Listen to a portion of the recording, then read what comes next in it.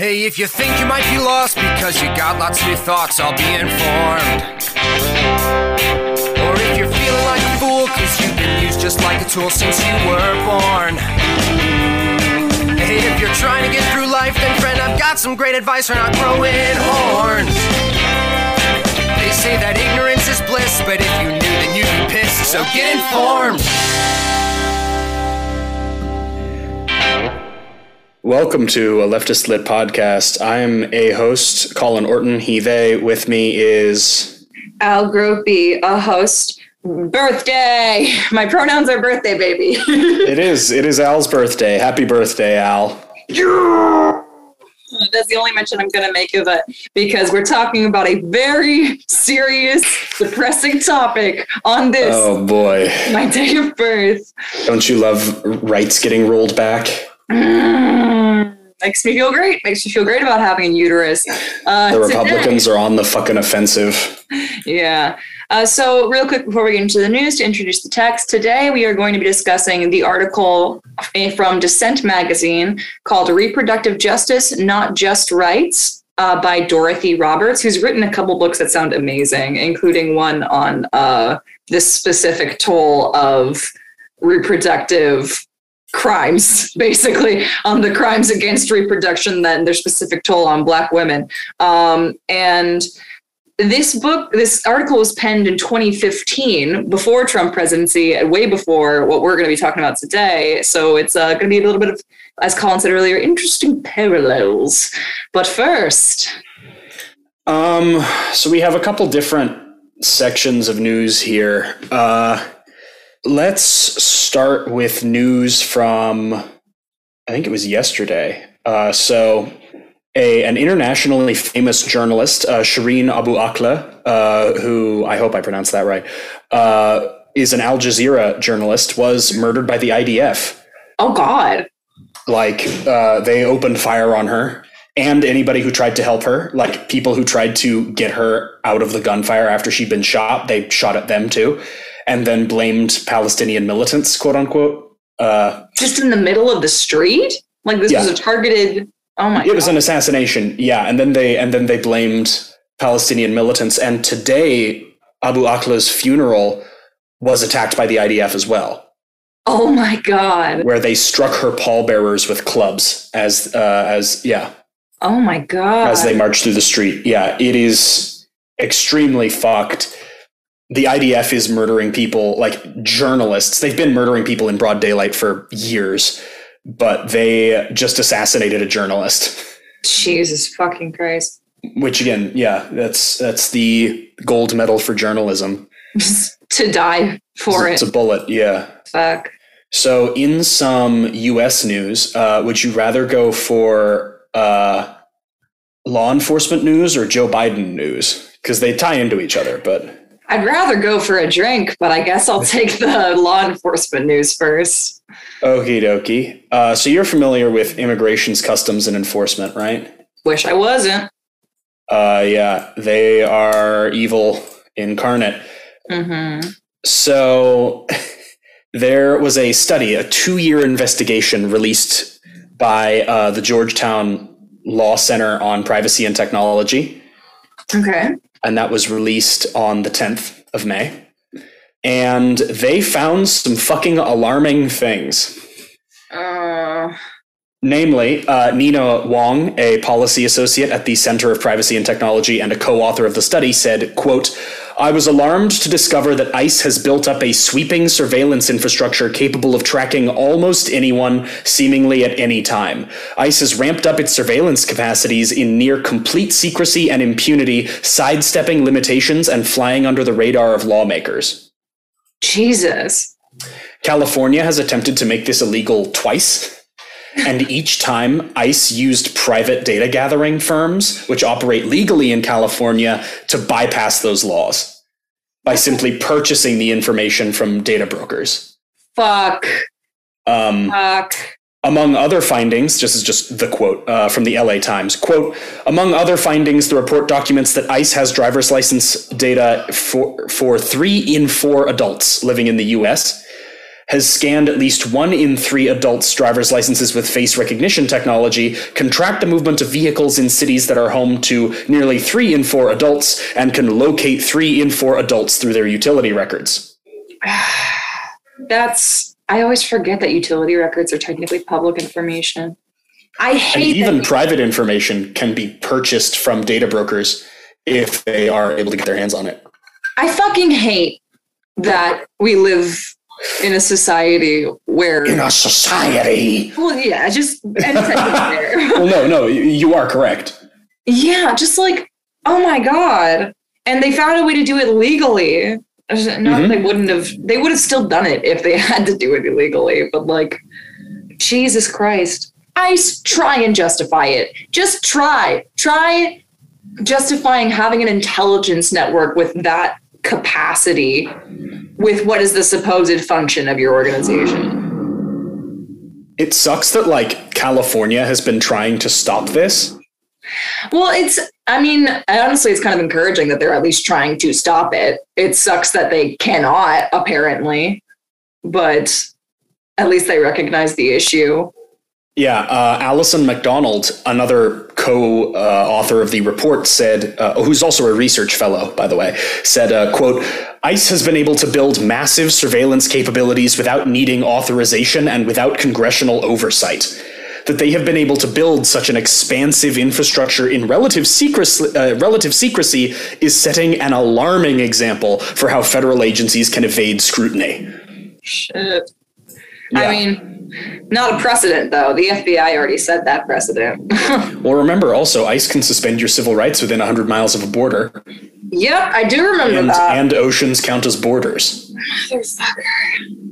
So not only can they track 75% of Americans through either utility records or driver's license records, so not only do they know where you are, but you do not have rights where ICE is concerned.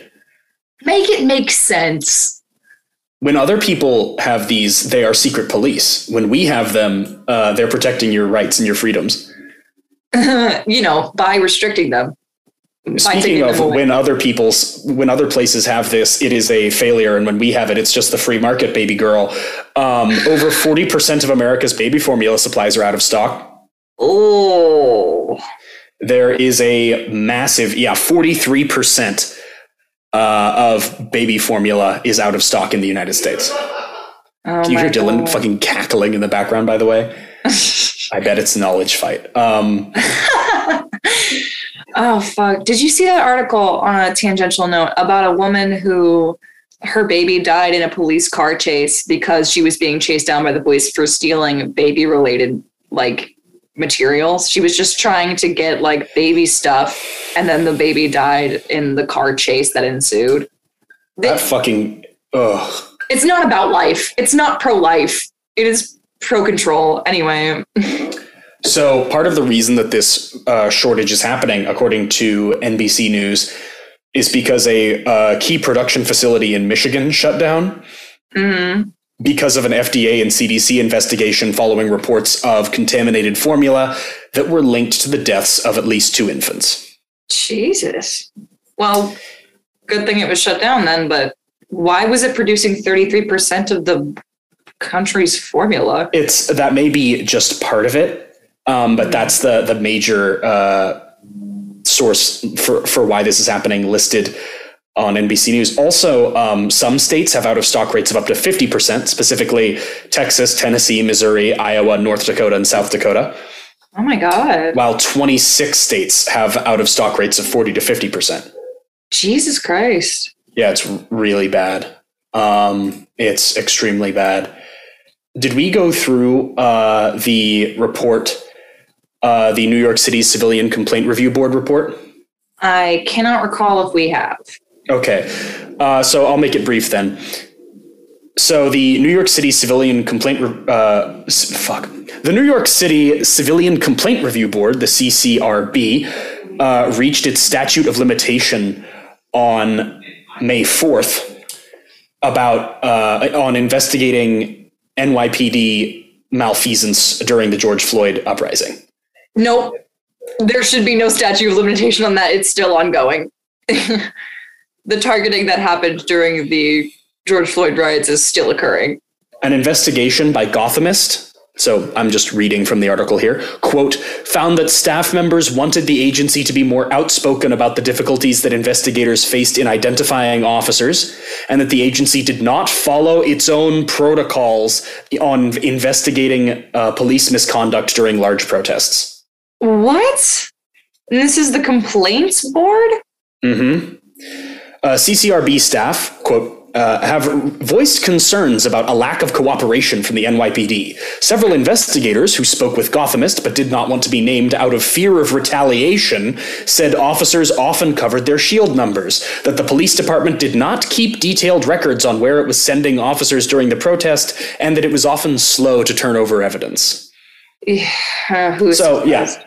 Eric Adams' office did not reach out for comment on whether or not they would be granting access to the CCRB on the body camera footage database, which means that the CCRB does not fucking have access to body cam footage. They do not have direct access. They need to ask the NYPD if they can see body cam footage, and the NYPD often just drags its feet so that statute of limitations hits, and then it doesn't matter. What the fuck? You shouldn't be able to filibuster a subpoena. I know I'm probably using the wrong words, but you know what I mean. So on May 4th also, the Senate approved a motion to remove $8 billion from the Green Climate Fund from House Science and Tech Bill, and instead use it for Defense Advanced Research Projects Agency to build weapon systems to compete with China. What? Oh my God, are we entering a second Cold War period? What is this? Those people who run our country would desperately like us to, yeah. Who does that benefit? The military-industrial complex, the surveillance state, the prison-industrial complex, the military. Oh, yeah. So the people that spend the most money and therefore get the most rights. Correct. Speaking of which, President Joe Biden from NBC News will urge states and cities to use unspent money from last year's $1.9 trillion COVID relief package to, and this has all been a quote, but I'm going to say quote to really emphasize this last line here, quote, to fund crime prevention programs and hire police officers. Fuck off. Fuck directly off. So, yeah, Joe Biden is planning to, I don't think he has done it yet, but a senior administration official in a call with reporters said, quote, one of the reasons why the president wants to speak now was both because we're approaching another summer and he wants to stress the priority of using these dollars for public safety and violence prevention. Stop rioting. Stop rioting. We're just going to hire more cops. That's literally what we're approaching another summer means. Is, civil unrest season is coming. Time to hire more police with COVID relief money. Mm-hmm. Holy fuck. Also, this isn't something that I had in my news segment, but the so we just sent $40 billion to Ukraine, right? Mm-hmm. So that was actually coupled with a COVID relief bill. Oh, wait, what? So the two spending bills, money for Ukraine and COVID relief, were put together. They were coupled. Okay. And Joe Biden encouraged their uncoupling so that the Ukraine money could be passed through right away. And then we could fight and compromise and cut the COVID relief budget as much as we wanted. I have thoughts. I mean, we knew that Joe Biden was pro-cop from the second he used the Law and Order dog whistle in his speeches, fucking in his election campaign. But also, the violence that occurs every summer is proportioned as shittily as it always has been by cops and abusers to marginalized people. The violence is never like... Also, yeah, the protests are almost entirely nonviolent. Till the cops come. Till the cops show up. Well, and then the cops do violence to the protesters. Exactly. That's what I'm saying. Yeah. Fucking... So 4.5 million Americans quit their jobs in March. Good for them. Which is a record. Everyone is beginning to realize that it fucking sucks. Speaking of things that fucking suck, the Alabama House of Representatives made it a felony to basically for a doctor to prescribe puberty blockers or hormones or perform gender affirming surgery to a trans person under the age of 19. A felony punishable by up to 10 years in prison. What the fuck? It is effectively now a felony for trans people who happen to be minors in Alabama to exist. What the fuck? Medically. Like if they need that like gender affirming healthcare, felony if you're a minor. And studies I mean, I can't quote the specific studies right now, but correct me if I'm wrong in the notes, but don't studies literally show that the sooner a trans youth receives gender affirming care, the better for their long-term mental health? I wouldn't be shocked. I'm not familiar with those studies. Well, because like it's so much harder to feel affirmed in your gender after you've gone through the opposite sex's puberty. Like the sooner you can get on blockers, the easier your transition is going to be. I feel like let me Google this to make sure I'm not completely talking out of my ass. There's also don't say gay language in the bill, which actually goes farther than Florida's, including grades K through 3. What the hell is going on in the American South right now? And we're seeing all of those things about like introductions of it's bills not just to make the South. Well, yeah. Idaho had basically a full abortion ban before the Roe v. Wade thing, which we're about to get to. Yeah. Okay, here's this is just published yesterday. What the science for gender affirming care for transgender kids really shows. Laws based on completely wrong information. Yeah, okay. After skimming this article, I was in fact correct. American conservatives making laws based entirely off of vibes? No, it's not like the lack of access to gender affirming care is associated with higher rates of suicidality, depression, and self-harm. No. It's almost like that's the point. Yeah, fuck. And then all those new bills that are going to propose about making IUDs illegal.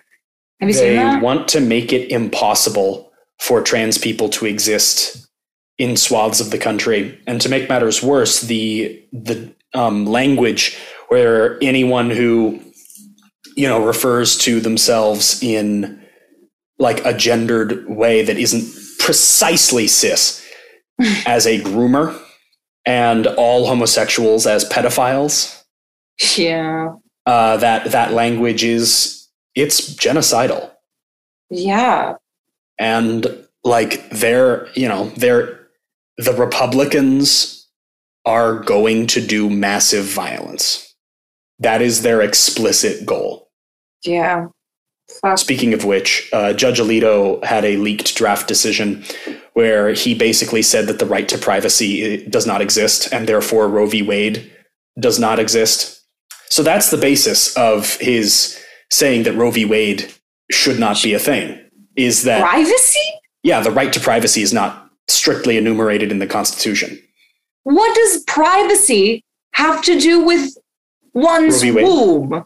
Well, so Roe v. Wade was actually, the right to privacy is what allowed the Roe v. Wade decision. I thought essentially, it was the 14th Amendment about like the right to personhood. No? Yeah. Colin is shaking his head, which means I'm probably wrong. We should Google this now because we're about to talk about it. Oh, yeah. You're right. Provides a right to privacy that protects a woman's right to choose whether to have an abortion. I don't understand that logic.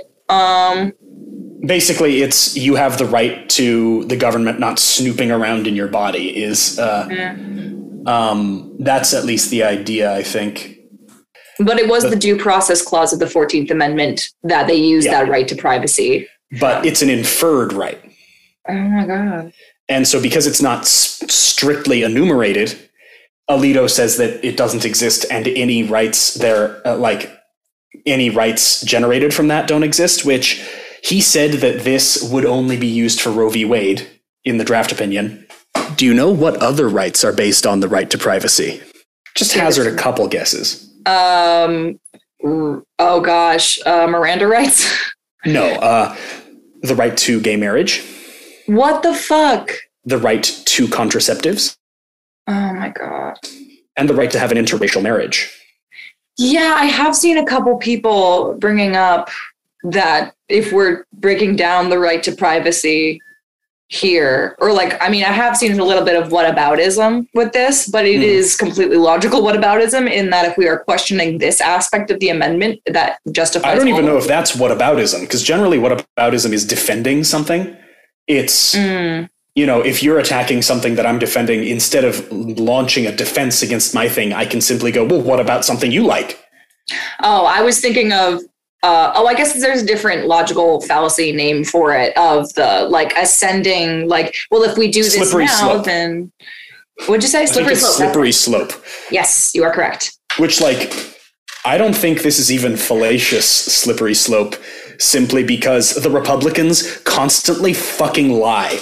They lied about not wanting to repeal Roe v. Wade for years, and for some reason the Democrats believed them. Well, they didn't, but, you know, why would you use your 47 years of, it wasn't that long, but why would you use your decades of opportunities to codify Roe v. Wade when instead you could fundraise off it? That, you know. Yeah. The Democrats have been completely fucking useless, even to such an extent that Gavin Newsom of California came forward and said, and I quote, "Where is my party?" unquote, after that draft opinion was leaked. Because when Gavin fucking Newsom comes forward and is like, damn, the Democrats really, when Gavin fucking Newsom is like, damn, the Democrats really dropped the ball here. You know something's up. Like, I was actually kind of impressed with Gavin because, you know, he sucks 95% of the time, but that, oh boy, the bare minimum. Also, sorry, I'm rambling here, but Alito's draft cites a 17th century English barrister named Matthew Hale. What the fuck? In a couple decisions he made as, you know, precedent for why abortion shouldn't be allowed. For reference, Matthew Hale had 2 women burned to death for witchcraft. What the fuck? Actually, I don't know if they were burned to death or not. They may have been hanged. Burned, stoned, I don't give a fuck. You can't use. Oh my God. He sentenced them to death. I don't know if he had them burned or not. Yeah. Yeah, Amy Dunney and Rose Cullender. I stand with Rose. Yeah, so just for reference, the Samuel Alito was quoting the "kill them for witchcraft" guy in his Roe v. Wade opinion. Oh my God. Yeah, the unfortunate thing is too that, like, because of the way that all of these not just southern states, and I will correct myself on this because Idaho, Montana, I think there are 26 or 30 states that have trigger bills. Yeah. I've seen a couple bills from like Alabama and places about making IUDs illegal, about making there's 13 condoms states illegal. that have trigger bills, but basically the conservatives, there's 13 as far as I know. There may be more now, but the Republicans are frantically trying to create as restrictive bills as possible in their individual states so that, you know, when one of them goes before the Supreme Court, they can use that essentially as a cudgel to murder American democracy. Which, by the way, has been dead forever. It never really existed. But, you know, to murder the last crawling vestiges of American democracy. We never really had one. But, you know. The illusion of one. Yeah. It also feels like a lot of these legislators haven't taken like a basic law ethics class. What does ethics have to do with law? Legal ethics was a required course for my philosophy minor. Legal ethics. So the Democrats and the Republicans have always been playing different games, right? Yeah. And this generally is the case between liberals and conservatives. Liberals tend to play a game where they don't even necessarily want to win. They just want to keep playing. And that's how the Democratic Party's been operating. They just want to fundraise. They don't actually really care about winning the game, while Republicans fucking play to win. And unfortunately, playing with people's lives. Millions of people's lives are at stake, and the Democrats are asleep at the fucking wheel. I mean, hell, even a couple of years ago, Nancy Pelosi was like, the tent of the Democratic Party is big enough for anti-choice Democrats. What else do we have? I'm sorry. That's it. I've just been rambling because I'm really pissed off all the time. And that's my Twitter bio. That should be your Twitter bio. The Democrats did try and get a bill codifying Roe v. Wade into law through the Senate, and it was defeated 49-51 because a certain Joseph Manchin voted against it. So, yay. I'll bop him on his Manchin. Fuck you. Got him. We really showed him. I've been rambling and I've taken up way too much time, but we can start on the article because this ties in beautifully. Yeah, let's talk about choice rhetoric. So as we discussed earlier, today we are going to be going over the article Reproductive Justice, Not Just Rights by Dorothy Roberts, which was published in Dissent magazine in the fall of 2015. And the brunt of this article is... I am intoxicated. No, I'm not. But it's fun to say. So the brunt of this article discusses like the rhetoric of choice and how calling the pro-abortion and pro-reproductive rights movement pro-choice actually like limits its functionality and cuts out the whole reproductive justice aspect of it, wherein we shouldn't just be advocating for the right to abort. We should be advocating for like ending forced sterilizations or coercive reproductive care, as a lot of people of color, primarily Black women and Hispanic women, have to experience. Those not have to, but like have experienced at the hands of our country, and especially the historical sterilizations of women who didn't understand English in like the 80s through the early 2000s, I believe. Or as happened as recently as, a year and a half ago in detention centers on our southern border. There's a lot about incarcerated women, and how their reproductive rights are stripped. I want to read this block quote from it real quick. Go for it. I've hit my quota of quotes. It's all you, Chief. Your quota. This just basically gets to the heart of what the article discusses. For too long, the rhetoric of choice has privileged predominantly white middle-class women who have the ability to choose from reproductive options that are unavailable to poor and low-income women, especially women of color.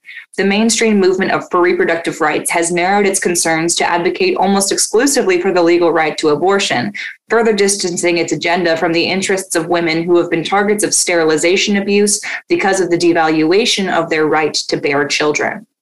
And the article also touches on the fact, the eugenics side of a pro-abortion argument, and like how actual reproductive justice is about not just choice, it's defending women's lives. It's defending people's right to have a life that they can support.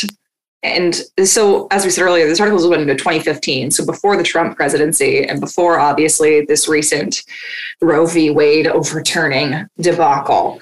So if we think about this in a modern context, on one hand, I absolutely agree with everything that Robert says in the article about how choice rhetoric makes it it almost makes it seem lower stakes than it is. And it takes away a lot of the agency of women of color and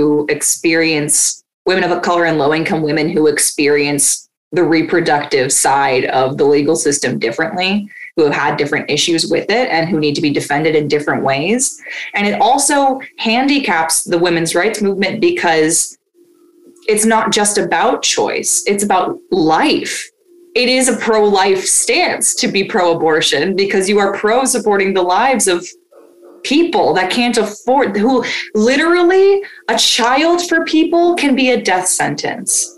I have seen countless testimonials from women, and a lot of whom are in different countries, but a lot of whom are in America as well, that say, if I had a baby right now, I would be completely handicapped. I've heard stories of women who knew people from their community that killed themselves while they were pregnant because the alternative would be raising that child, which would essentially end their life. Jesus Christ. Yeah. It is about so much more than just choice. And even if it wasn't, I'm going to have trouble being coherent. Same. No, you're good. Another positive to reframing the pro-choice movement as the reproductive justice movement is that it gives it more of an ability to mobilize, in that when the pro-choice movement, when Roe v. Wade was passed and the pro-choice movement latched on to just the legal right to abortion, they didn't actually fundraise for access to abortion because it was primarily middle-class white women. And they were like, great, we can already afford abortion. So sucks for anyone that can't. And it's not about contraceptives. It's not about childcare. There are countries that literally give you a gift package and paid leave when you have a kid born. Like, they're like, hey, here's some basics to support your baby. Fucking never in this country. America is, I think, one of 7 countries that doesn't include maternity leave as like a basic right. It's really incredible. Also, like, many countries include at least partial wages during the duration of your maternity leave. Several include 100% pay for the entire duration of your maternity leave. Many countries also have maternity and paternity leave. Absolutely. We don't do that here. That's not what we're about. In capitalist America, no, never. There's also something, let me see if I can find this Mitch McConnell quote. Something that's deeply unfortunate about the nature of American history and of the Republican Party is that not only are the outright eugenicist policies enacted against like womb-having people of color pervasive throughout American history and continuing to this fucking day, but you can also see the overtly you can see some overtly racist motivations in things like the repealing of Roe v. Wade as well. So, for example, let me find this quote here. I'm going to do the accent. If I was looking at ways to have an impact on the country that I thought would be good and positive, this would be the way to do it, McConnell said in this interview this past week at his office on Capitol Hill. This is from Washington Post, by the way. Quote, majorities change. Taxes go up, taxes go down. If you prefer America right of center, which I do, and you're looking around at what you can do to have the longest possible impact on the kind of America you want, it seems to me you look at the courts. Fuck the America you want, McConnell. So it's majorities change. Taxes go up, taxes go down. If you want America right of center, you look at the courts. You see what he's implying there about majorities change? Oh, it's the fucking... It's great replacement theory. Oh my fucking God. I mean, we should have known coming from McConnell, but fuck. Okay, also, you touched on something there I want to touch on a little bit more in terms of the eugenics theory and everything. Another argument against calling the movement pro-choice that Roberts discusses in the article, and against the primary focus of the pro-choice movement being access to abortion, is the sort of like ableist take that it takes sometimes, in that like people are like, well, what if you're going to have a baby with a fetal anomaly or with a disability? And it's like, it's discriminatory language, and like there's a lot of discriminatory language around like a disabled child's right to be alive. And there's a great quote about it and how to recenter it into a reproductive justice framework in here that I'm going to read real quick. Moreover, pro-choice groups have used the, quote, tragedy of fetal anomalies as an argument for supporting abortion rights without considering discrimination against people with disabilities or the potential for alliances with disability rights activists to improve the well-being of women and children, or the history of approved therapeutic abortions and unapproved elective abortions. The liberal notion of reproductive choice aligns with a neoliberal market logic that relies on individuals' purchase of commodities to manage their own health instead of the state investing in healthcare and the other social needs of the larger public. The rhetoric of choice obscures the potential for reproductive and genetic selection technologies to intensify regulation of women's childbearing decisions in order to privatize remedies for illness and social inequities. While we should point a finger at right-wing legislators for creating wedge issues, the dominant framework for reproductive rights advocacy has created colossal political chasms within the left all by itself. Just like the left is a mess. But when we recenter our language to be in support of all different kinds of people, and we take out things like, it's just about pointing out in a new way that pro-life does not mean pro-life. You know, like the rhetoric around the freedom of choice for fetuses with fetal anomalies and like to abort or not to has been severely ableist for a long time, when actually we should be talking about getting more systems of support to young parents with children that are disabled. Like, we should talk about supporting more people so that maybe there's not such a scary thing. I mean, I think it's important to remember that the Nazis based their genocide programs on ours.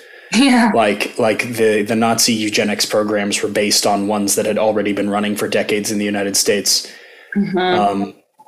We are like, the United States is a monster as far as especially disability rights is concerned. Yeah. You know who else is? Go ahead. Sorry. Oh, so this is from a The Nation article that I'm going to be posting on the Twitter eventually because it's really, it says much better than what I was trying to say.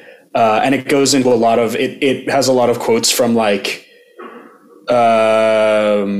Tom Metzger and a bunch of, fucking Klansmen. And I won't read that here because it's really upsetting. But it does quote an Alabama law passed in May of 2021, which, basically banned all abortions in the state of Alabama long before the Roe v. Wade draft leak. But here's a direct quote from the law. More than 50 million babies have been aborted in the United States since the Roe decision in 1973, more than 3 times the number who were killed in German death camps, Chinese purges, Stalin's gulags, Cambodian killing fields, and the Rwandan genocide combined. Now quoting from The Nation. The framing of abortion as Holocaust demeans the significance of the Nazi Holocaust, in turn feeding anti-Semitism already interwoven in the movement. This is especially nightmarish because basically the deeper you go into the sort of anti-abortion rhetoric, the more it becomes they are trying to wipe out white babies to foster the Great Replacement. It's anti-abortion shit only picked up as a right-wing talking point after the civil rights movement. Fucking because they needed to galvanize white evangelicals. And it fused beautifully into neo-Nazi conspiracy theories.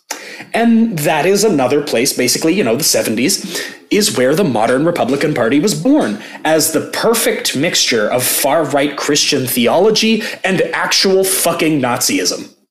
You mean Mitch McConnell?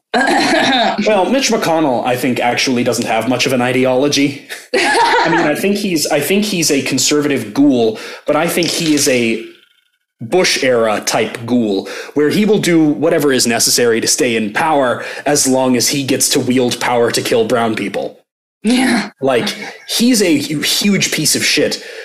Mm-hmm. But he is more of the patsy who gets killed in order to get the Nazis into power. Like, he's a casualty of the Night of Long Knives type politician. Okay. Like, I guess that's comforting. Yeah, he's the Ernst Schleicher. This shit sucks. This shit fucking sucks. This shit fucking sucks. Let's also just briefly touch on incarcerated women, immigrants, and trans folk with uteruses. Like, oh my God. Yeah, the conditions under which people have to give birth in American prisons are beyond nightmarish. They are horrifying. We already know the conditions of American prisons are horrifying. Can you imagine? Also, the number of women who have been abused by prison guards and are pregnant as a result.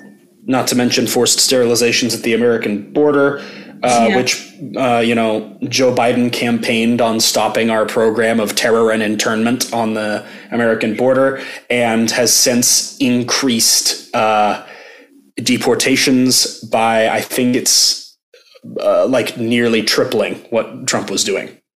Yeah. And remember when we read that article about they using a COVID era policy to keep more people at the border for extended That's period. The one he uses for his deportations too. Oh, fuck not that he is, not that Joe Biden is personally deporting these people, but it's he declined to eliminate that bill, or at least declined to enumerate. Fuck me. He didn't stop it, which means that it is now his fault. Yeah, at this fucking point, yeah. And then on to touch of, okay, so a lot of trans people with uteruses, a lot of trans masks with uteruses will choose to have a child, and absolutely all for it. But for a lot of trans people with uteruses who choose not to go on T for one reason or another, contraceptives are gender affirming care. Like, and of course we know how this country feels. Are you under 19? Yeah. Your doctor's getting fucking 10 years in prison for that. Yeah. Fucking hell. I was talking to somebody about this recently, and it's going to cause huge problems for these states. But Mitch McConnell, to circle back to Mitch, did say that a national abortion ban was, quote, possible, unquote. No. They're going to try it. And I think that's part of the reason why we're seeing so many of these states not just make abortion bills or make bills forbidding abortion and forbidding the existence of trans people, but they are doing it in hopes that one of them will be picked up by the Supreme Court and used to shatter protections in other states. There is a slight ray of sunshine. Let me see if I can find it. I'm very sad. I have another quote while you're finding that. Please, yeah. I know we're only barely touching on the article, but it was mostly because we chose an article with which we could jump off to talk about this Roe v. Wade issue. Yeah. But I do think this holds true for basically my thoughts about the issue in general. The galvanizing impact of reproductive justice extends beyond these mobilization and coalition building strategies. She has enumerated a couple before. The movement articulates the rationale for reproductive freedom in positive moral and political terms as a requirement for social justice, human rights, and women's well-being. I would edit that to be uterus havers' well-being. Reproductive justice activists treat abortion and other reproductive health services as akin to the resources all human beings are entitled to, such as healthcare, education, housing, and food in an equitable democratic society. IUDs. Imagine having an equitable democratic society. Holy fuck. Never. In this America. There was a great tweet that I saw that was like, people on the ground in Russia say that, they are drip-fed stories of a glorious past while they are bombarded with constant cynicism and despair. And then somebody tweeted like, damn, imagine it living in a country like that. I can. So I think this will actually slightly raise your mood a little bit. Yay. So Connecticut just passed House Bill 5414, which makes Connecticut a sanctuary state for people, medical professionals, who have performed abortions in other states. Huh. Essentially, it makes it impossible for other states to sue somebody who is currently in Connecticut for performing an abortion in their state. Hell fucking yeah. Moving to Connecticut. Let's get it. Abortion records are protected from being discovered in other states and prohibits Connecticut law enforcement from cooperating with other states' law enforcement about abortion crimes. Hell fucking yeah, because they're all the same blue line. Mm-hmm. Fuck. That does make me feel a little better. Yeah, that's really encouraging. That at least unfortunately, this is like one of the first bills of its kind passed since the Fugitive Slave Acts. It's really good that this kind of bill is getting passed. Does not speak to the place the country is at being a good one. Like that we have to have a fugitive abortive bill. Yeah. And now I don't know if House Bill 5514 While he's Because the Googling Newsweek article goes a lot about doctors, but doesn't necessarily mention people, or at least on a fast read. Oh, sorry. The you know when you open up a news website and it plays really loud in your ears by surprise. Dun, dun, dun, dun. It also protects patients. Hell fucking yeah. So if you need to flee to Connecticut to have an abortion, as it stands currently, and we'll see what the Supreme Court has to say about this House bill, but as it stands currently, they cannot send people to retrieve you. Hell fucking yeah. Yeah, you can move to Connecticut if you want to have an abortion and you live in Texas. But again, that financially is not something most people can do. Well, yeah, that's the shitty thing. To quote the article real quick again, just because please, yeah, gotta bring it back. Always gotta bring it back. I'll quote the beginning. In January 2015, the leaders of 5 Black reproductive justice organizations launched a national initiative called In Our Own Voice, National Black Women's Reproductive Justice Agenda, to mobilize Black women, initially highlighting 3 key policy issues. And I think that these 3 key policy issues, with some expanding upon, like encapsulate reproductive justice. They are abortion rights and access, contraceptive equity, and comprehensive sex education. Mm-hmm. Like, yes. And that's really what we need. Absolutely. And it's always Black women. Black women are fucking amazing. I mean, yeah, they're, the forefront of most social movements in the United States. Yeah. And the most progressive voting bloc in America. Oh, big time. Abso-fucking-lutely. Can't trust a white woman in the voting booth. I say as a white, sometimes woman. I mean, sometimes woman, not sometimes white. I'm always white. I'm a white mask, and those are the oppressor. So oppressor with an umlaut over the O.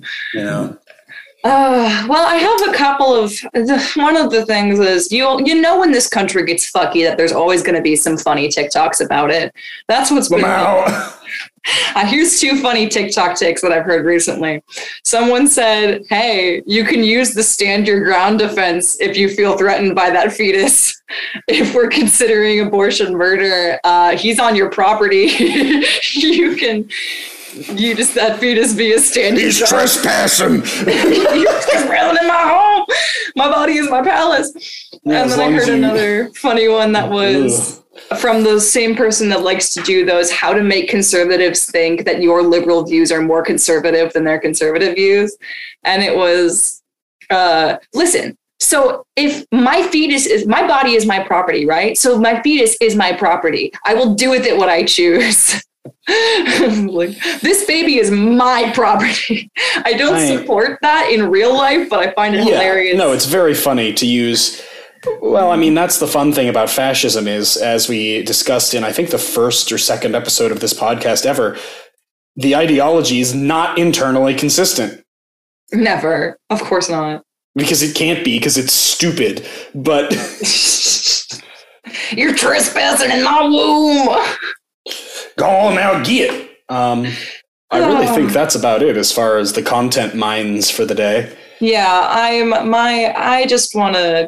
I want to stop talking about this because it is all I've been able to think about. Understandably. Yep. Oh boy. Things are going to get bad soon in this country. Oh, I have a quick trip to the Skamalier. Hit me with it, dog. Sheesh. It's time for a trip to the Skamalier.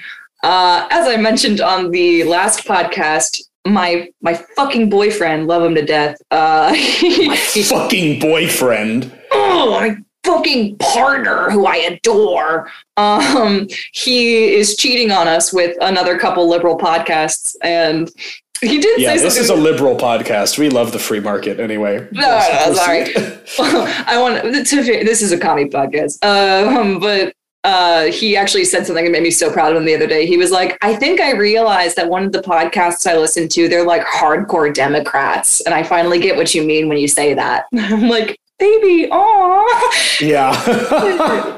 But I have been listening to Will Be Wild, which is a true crime documentary style retelling of the events of January 6th. I mentioned last week on the pod, but I have actually listened. I'm all caught up now, and it is really fucking awesome to listen to. It's depressing as hell because they go through every fucking way that it was mishandled, and to the point that people knew this was going to happen months in advance within of course the they fucking did. Yeah. Of the FBI, they knew. Discussed. Literally, journalists knew months. Go for it. Sorry, you're correct. It just really, it starts with like low-level bureaucrats that were like, and especially they go into a lot of like anti-terrorist organizations that specifically work in the country terror, knew about this for months and have been publishing internal memos for months about the danger of domestic terrorism, and that this is what that is. It's just wild. It's a really great podcast. They actually interview a lot of people that were like the people who knew first it was going to happen. They even interview the son of one of the was he the son who turned his dad in? Who turned his dad into the FBI. Yeah. They interview him. We remember him. Well, no, it's a really great series. It goes in really depth, and it's just really interesting to hear how many people were trying to warn the government that this was happening, and the government just actively did not care. Memos were not sent or were rewritten. Or were lost. It also talks about you remember how there was that whole coalition of people in the White House that were like, we are the secret undercover White House trying to prevent Trump from destroying the country?